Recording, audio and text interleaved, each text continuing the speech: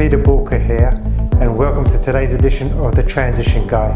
Now, in today's episode, I want to talk about productivity. Now, productivity for me is a topic that's so misunderstood, it's unbelievable. See, very often people mistaken productivity for having to work harder, for having to pedal faster. I mean, when people talk about productivity, it's normally, well, how much can I get through on my to-do list? Now, don't get me wrong, to-do lists are extremely important, and it helps us remind ourselves of the tasks that we need to get through in a day. The challenge is, what if my to-do list is wrong? What if my to-do list is no longer appropriate? Now, what do I mean by that? I'll give you an example. So I was with a client the other week, and we've spent the last 6 months putting infrastructure into the business. So what have we done? We've gone out there and we've hired additional people for the executive team to make sure we've got the right positions being filled, and a lot of our sort of executive team currently sort of serving are ex-management. So we've had to bolster and strengthen the management team. And I'm speaking to the CEO, and they're basically telling me I've got no time.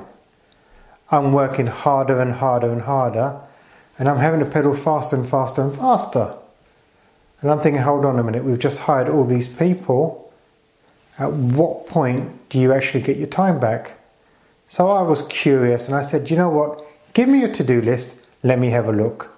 So I pick up the to-do list, have a look, and what really stood out to me, what was really striking was, yes, it was a comprehensive to-do list, but actually as the business has grown, as the CEO position starts to change a little bit, I noticed there was a lot of stuff on his to-do list that really had no right being on there. Now, I'm not saying that they're not important things. They're absolutely important things. They're things that need to get done. But I'm questioning why that person had those items on the to-do list. Because actually, that to-do list wasn't making him more productive. In fact, it was making him less productive and having a detrimental impact on the business, because it was stuff that that person should not be focusing on. So first and foremost, I said, okay, look at these tasks. Now, you as a CEO, you've now hired people to do a lot of these positions, to fill in a lot of these positions, to do the tasks needed.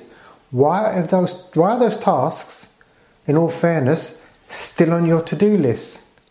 And I think my client twigged then that perhaps a lot of it was just habit. Because I've always been doing those tasks, and I'm comfortable doing those tasks, and this is my comfort zone, I'm going to continue doing those tasks. Well, sometimes we've just got to say, do you know what? What is appropriate? And actually, 90% of those tasks, my client managed to get rid of. Not saying it was easy, because my client didn't want to let go of those things. But unless he let go of those things and took on new things, would we have got the full benefit of the team that we hired? Absolutely not. And in all fairness, a lot of people hire employees into the business, team members into the business, thinking, well, how productive can they be?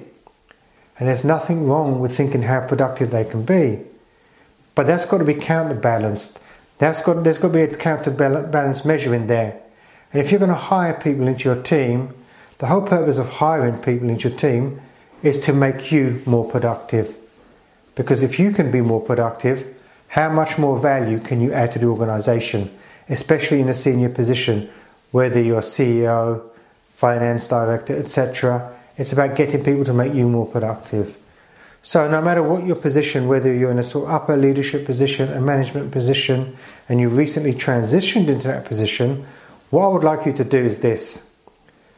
Look at your current to-do list and ask yourself the question, me being in that position that I'm currently sitting in, are these appropriate tasks that will allow me to move my department, the business forward? And if they are not, what needs to happen?